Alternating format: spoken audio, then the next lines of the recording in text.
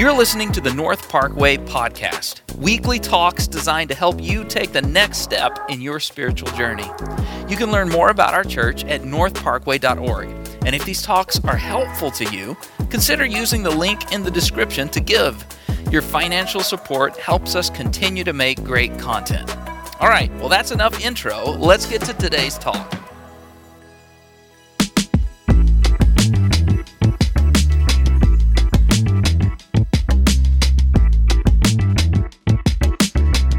Do you ever hear a name and think, what were mom and dad thinking on that one?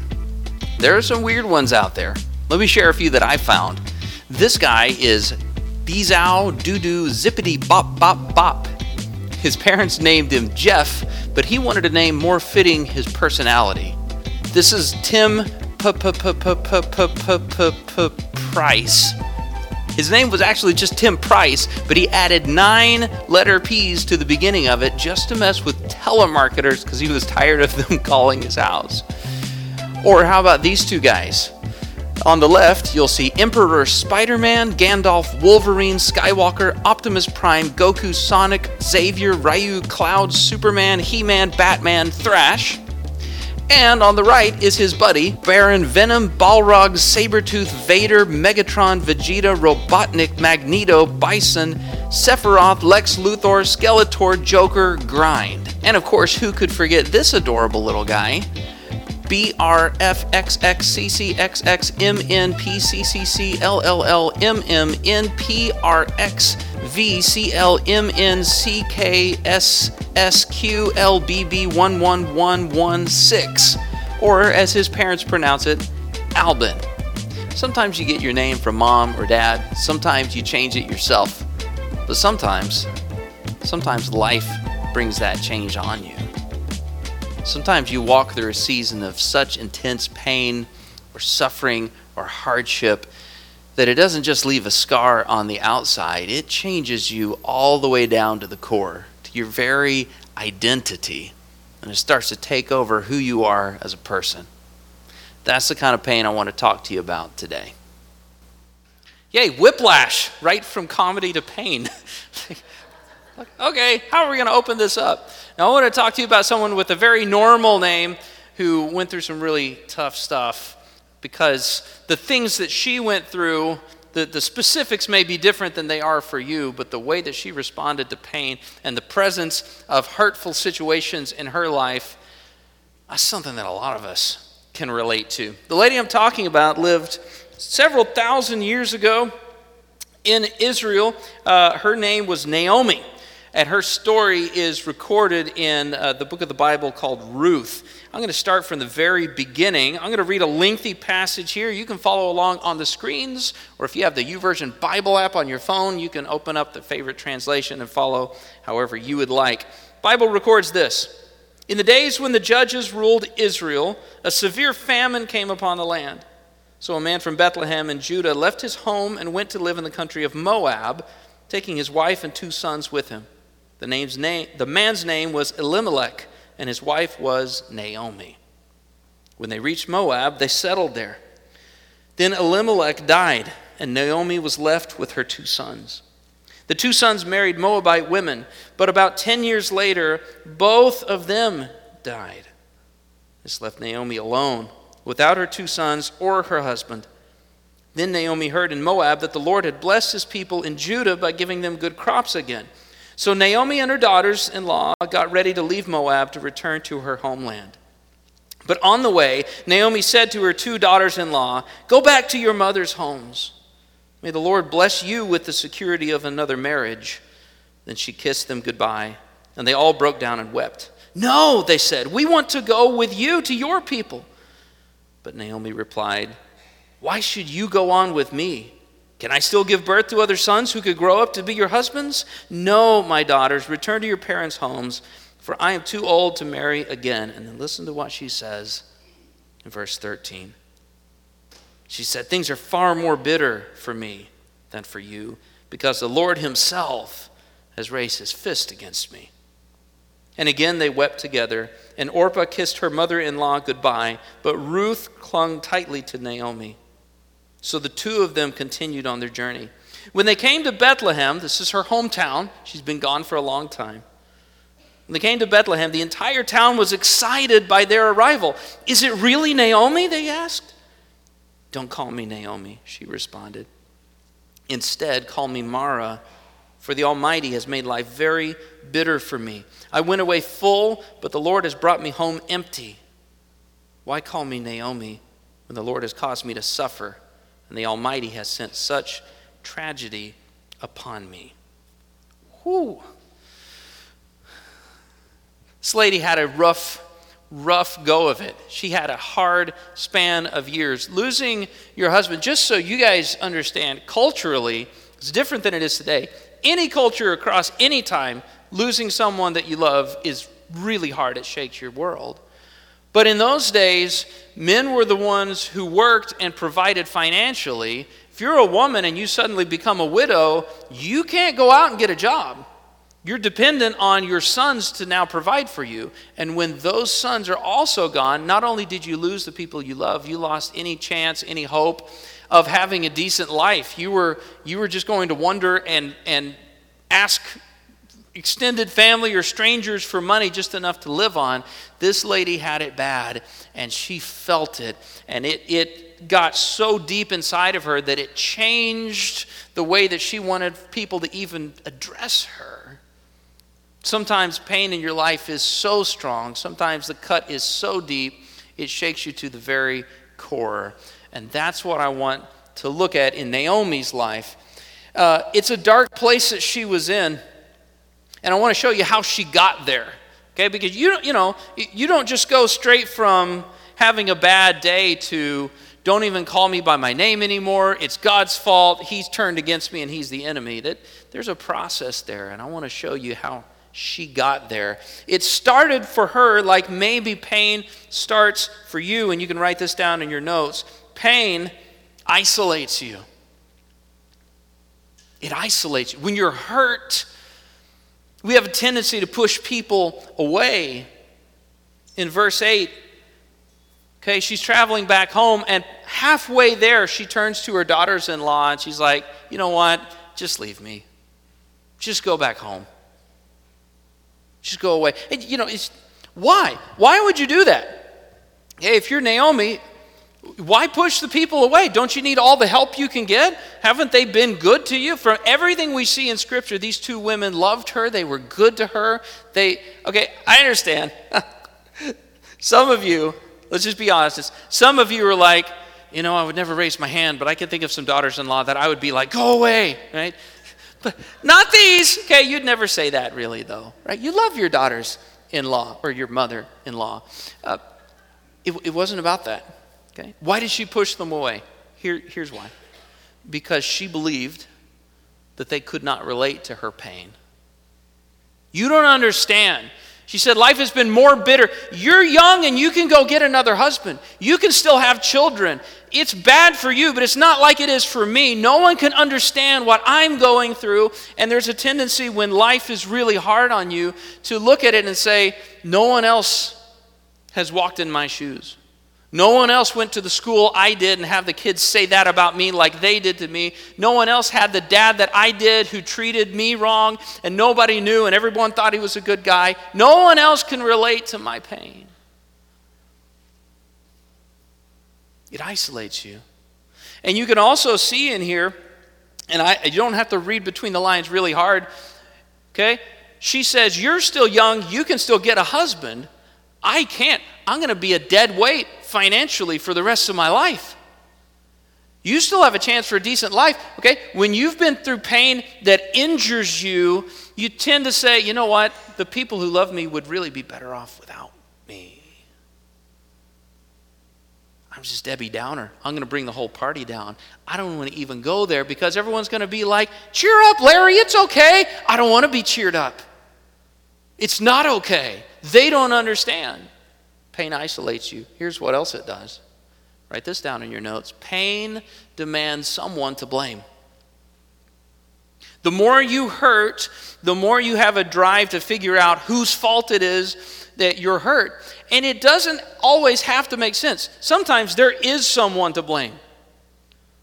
Sometimes the pain in your life is because a person chose to do something to hurt you, or chose to do something irresponsible that hurt you by accident. But sometimes there's not. You guys remember Hurricane Katrina, right? It's a natural disaster. No one said, hey, you know what would be cool? Let's send a hurricane right up there and blow up the dam. But the moment it's over, everyone's like, well, it's their fault because this, it's their fault because this, it's their fault because... Every time there's a natural disaster, an earthquake or a fire rolls through, and we're like, whose fault is it? Who do we need to blame in Hawaii for the fire, right? Sometimes there's not someone to blame. Sometimes there's 6 people in the van, and you're rolling down at highway speed, and suddenly you are accosted with a smell that you cannot escape. And you're going too fast, and it's too cold to roll down the window, so you just have to take it like a man. And you're like, one of you, which one was it? Somebody's not getting a Happy Meal today, okay? We all want somebody to blame. Here's why, okay? Because if it's somebody's fault, then maybe it's preventable in the future. And we all want to believe there's at least a chance of control. There's a chance this won't happen to me again, because if I believe that some people just have bad stuff happen to them and it can't be controlled, it just happens, then it might just happen to me or someone that I love. We want somebody to blame.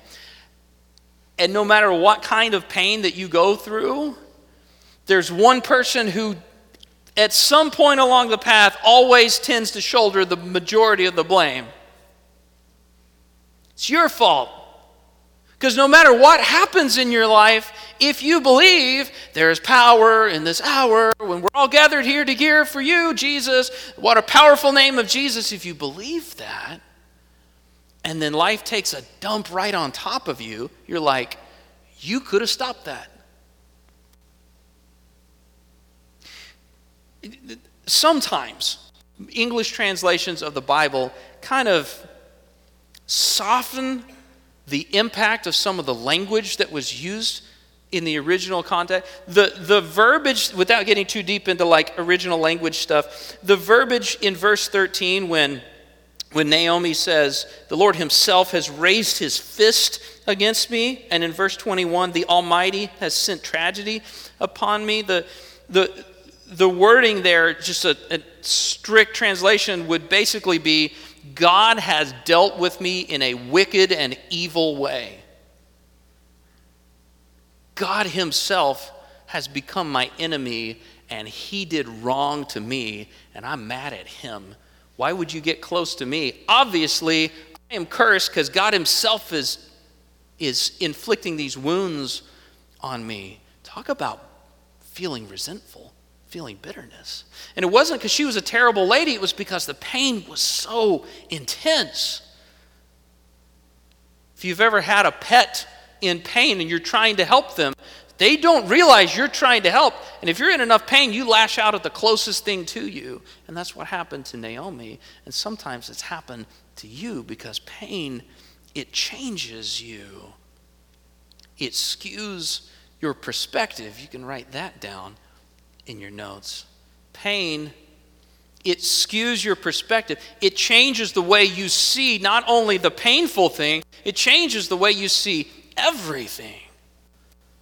Until you start pushing away the people that love you, and you start blaming the people that love you, and eventually you can't see anything clearly, even yourself. Watch this. From the outside, pain is a season. Or maybe it's just an add-on. It's an aspect of your life. It's not the whole picture. But that's not how it feels when you're the one enduring that pain. When you're the one going through a hardship that's so intense, it can swell up and just cover the whole screen. It becomes everything about you. Well, that's what we see in Naomi's life. Her pain was so great, she said to her friends, "Don't call me Naomi anymore. Don't even call me that. Call me Mara." And she relabeled herself. What her friends realized, and she realized, that maybe you didn't know, is there's a meaning behind that name change. See, Naomi, in her language, it means pleasant. Mara means bitter. And what she's saying is the way that I feel, the way that life has done this to me, what it has turned me into, that is who I am now. I am bitterness. Have you ever had the kind of pain and hardship that changes how you think about yourself and who you are as a person? A lot of people have. For a lot of people, it's grief. Somebody that you love died, and that changed you so deeply that that grief has now become the most important aspect of your personality and your identity. For some, it's stress or anxiety. For some people, it's addiction that they wrestle with, and their identity is, I am an addict who happens to be called this or that. For some people, it's something physically that they struggle with. Maybe it's something in their body that they don't like, or something that just doesn't work right. For some, it's wrestling with the idea of their sexual orientation or their gender identity and the way that people look at them and treat them because of that. And they say, this is who I am now. In the end, it all boils down to the same fact. It changes who you are, and it overwrites something beautiful that God put inside of you. So if that's happened to you, or if that is you, how do you get your name back? How do you get who you are deep down inside as a person back? Well, the good news is you can get it back, and it starts by allowing the people who love you to help you. So write that down in your notes. You need to allow the people who love you to help you. Because no matter who you are, no matter where you are in this world, there's somebody who cares. And when you're in pain, that feels like a lie. That feels like, well, yeah, other people have someone that cares. The people, they're tired of hearing me talk about how bad life is. Okay, you want to know a secret? They probably are tired of hearing how bad your life is, but they still care. They still love you. And you still have value to share, and you are more valuable than the dead weight that you feel like you bring into that relationship, whatever it is. You need people around you. Proverbs 17:17 says that a friend loves at all times. Okay? Not just when things are good, not being a fair weather fan. The friend loves when you're in your highs and when you're in your lows. And a brother, listen to this, is born for adversity. The value, the greatest benefit of your friendship with people, of that family that they love you even if they don't like you because you're blood, right? The value there is best seen when you are in pain, when you are struggling, when you are having a hard time, because those are the people who are still with you, who when you turn and you say, go away, just leave me alone, they say, no, I'm with you. I'm in this with you. Naomi tried to push everyone away, but Ruth refused to do it. She said, I love you. I'm going wherever you're going. And she finally relented. And you need that, because when you're in pain and the pain gets so big, it just takes over how you see everything.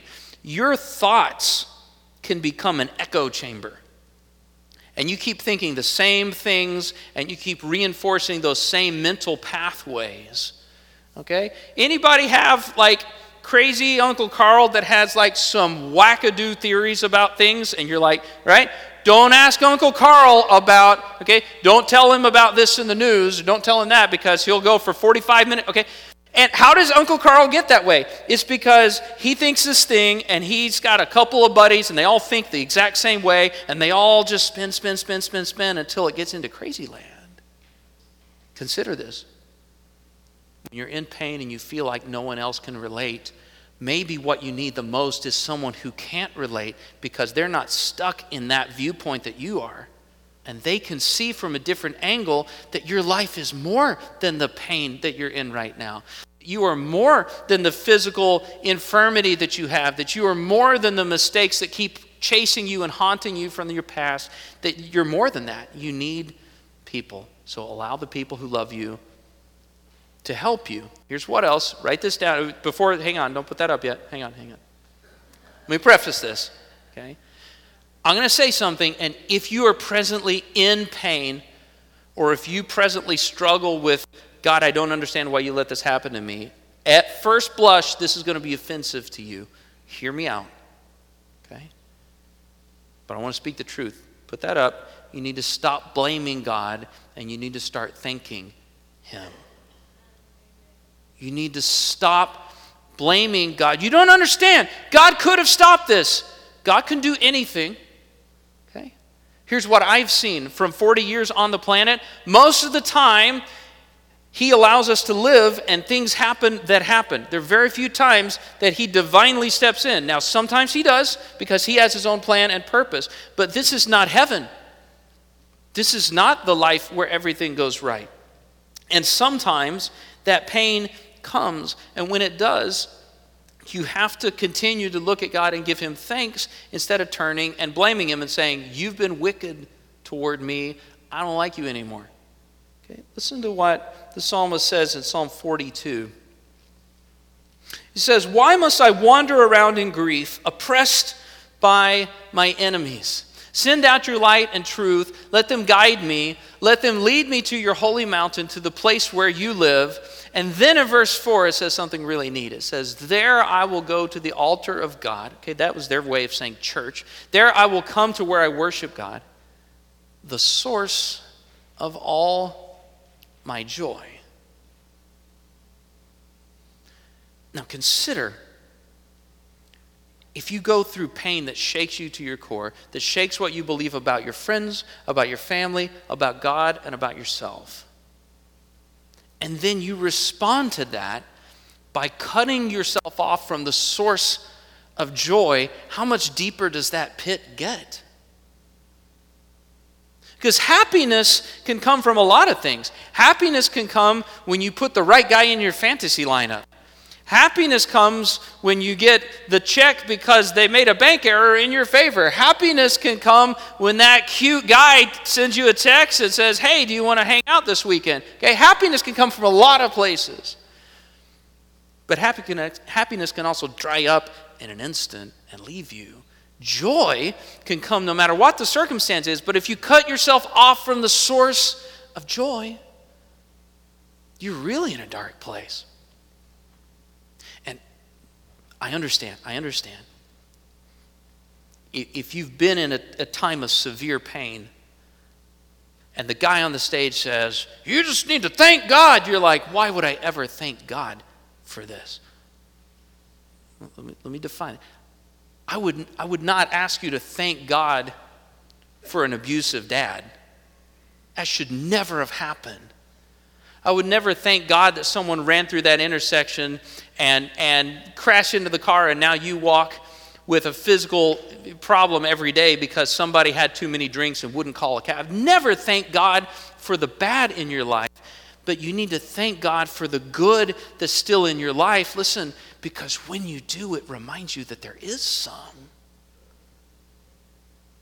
Because the pain gets so big, it's all you can see. And there's good in every day if you can see it. And the best way to see the good is to look for it and thank God for those things, because it reminds you that God has not suddenly become your enemy, even in hardship.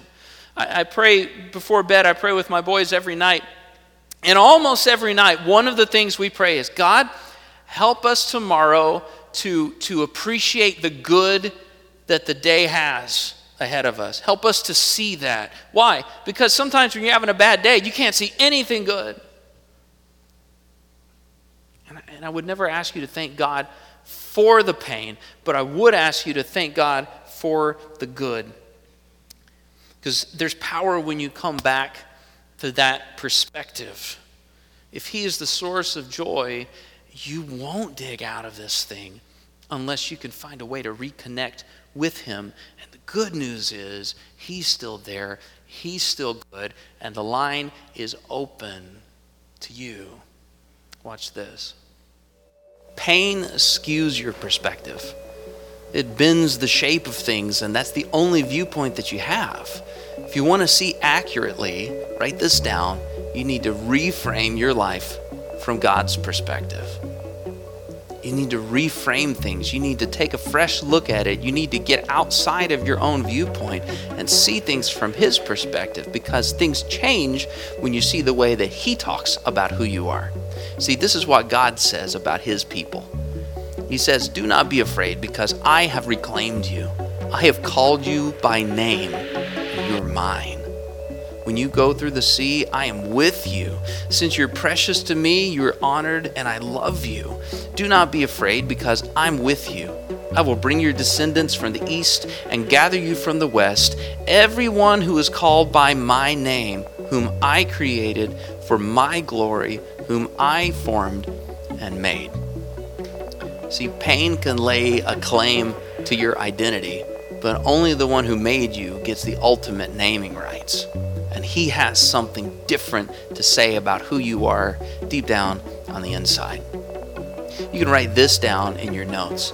Naomi named herself based on her past, but God names based on your future. And sometimes he changes names too. He looked at a guy named Abram, whose name meant father, and yet he had no children. And he said, your name is going to be Abraham, because I'm going to bless you and you're going to become the father of many nations. He looked at a man named Simon and said, you've been called Simon, but I say your name is now Peter. Your identity now is rock, and you are the foundation that I'm going to build my church on. God has something different to say about who you are than what the season of pain has labeled you as. If you've come to him for forgiveness, if you have been saved, God says that you are a brand new creation. He says that you're his son or daughter. You're a child of the King. He says that your life has meaning and purpose. There's intentionality and value in you existing on this planet and the things that he has for you to do. He says that you're more than a conqueror. You're a victor. You're a winner because Christ is in you and with you and loves you. God has something better to say about who you are than what the pain says about who you are. There's a different name tag that's available to you. But which one you put on, that's up to you.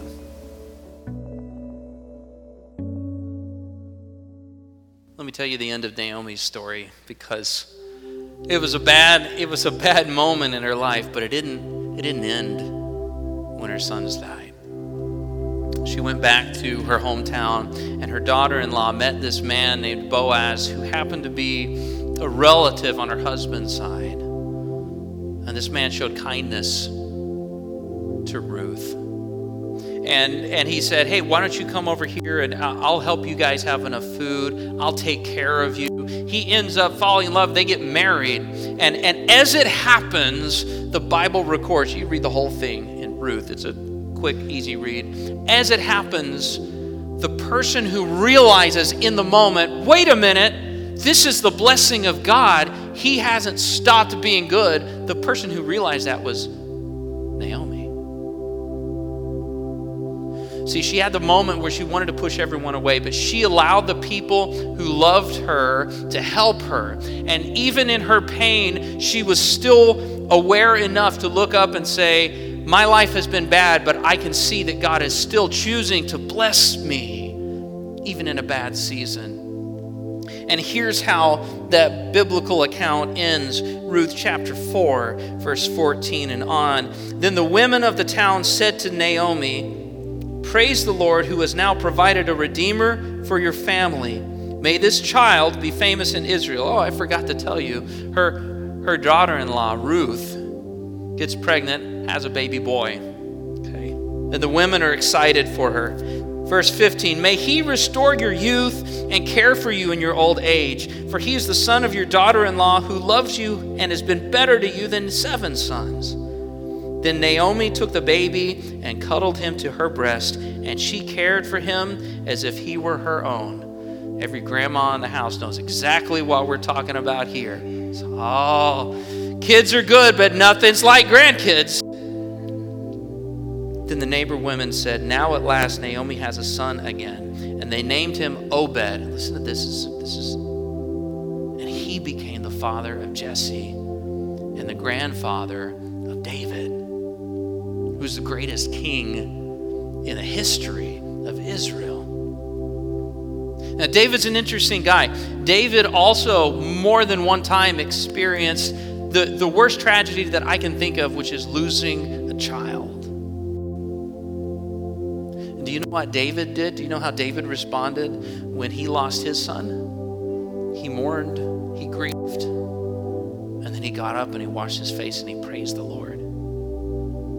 Why? Why did David do that? Here's why. Because he grew up hearing stories of his great-grandmother who had a terrible lot in life and thought that God had turned against her, but she didn't give up and she didn't quit, and she still looked for his blessing, and she realized even when things look terribly bleak, God is still with me. And he grew up hearing those stories. Listen, if you're tracking with this, you understand, Naomi was not physically related to baby Obed. He was not her blood. But he did grow up with her values. And those values were not the bitterness. They were not Mara who influenced him. It was Naomi, pleasant. You know what's neat? If you look through this whole account, okay, I read the ending to you, verses 14. What was her name in those last passages of the book? What did they call her? Naomi. What do the people in the town call her? Naomi. And, this is important, what did the writer of Scripture, who wrote this down by the inspiration of the Holy Spirit, what did the Bible call her? Naomi. Did you realize this? Never once does the Bible write Mara as her name. Not one time. She says, don't call me Naomi anymore. That's not who I am. I am bitterness. I have become that. And God, who gets to have the final say, says, no, you're not. I called you this, and that is who you are. Listen, I know that life can be hard. I know that you may have walked into this room or turned on this video and you were in pain. I know that there may be that pain that still echoes in your bones, and those things that you still wrestle with and say, I hear you, but I still don't understand why God let this happen. And I would never make light of your pain. But you need to understand something. Your pain does not change God's plan. It cannot. This is a woman that God had a strategy for in history. This was someone he wanted the lineage of David is the lineage of Jesus. And she became childless. And God said, you are still going to have an influence on generations to come after you. You are still Naomi. You are still the person that I spoke over you. And no amount of pain can ever change that. Pain has already stolen enough from you. Don't let it take your identity too. Allow the people who love you to help you. Choose to look for God's blessing even in the middle of the hurt, because it's there. It's still there. And when you come close to the source of your joy, you can see yourself from a healthier perspective. Hey, this is Pastor Chris again. Thanks for listening. If today's talk was helpful in your spiritual life, odds are there's someone you know who could benefit from it. Take a minute right now to share it with them. And if you live in the area, come try out a service in person, because church is more fun with friends. See you next time.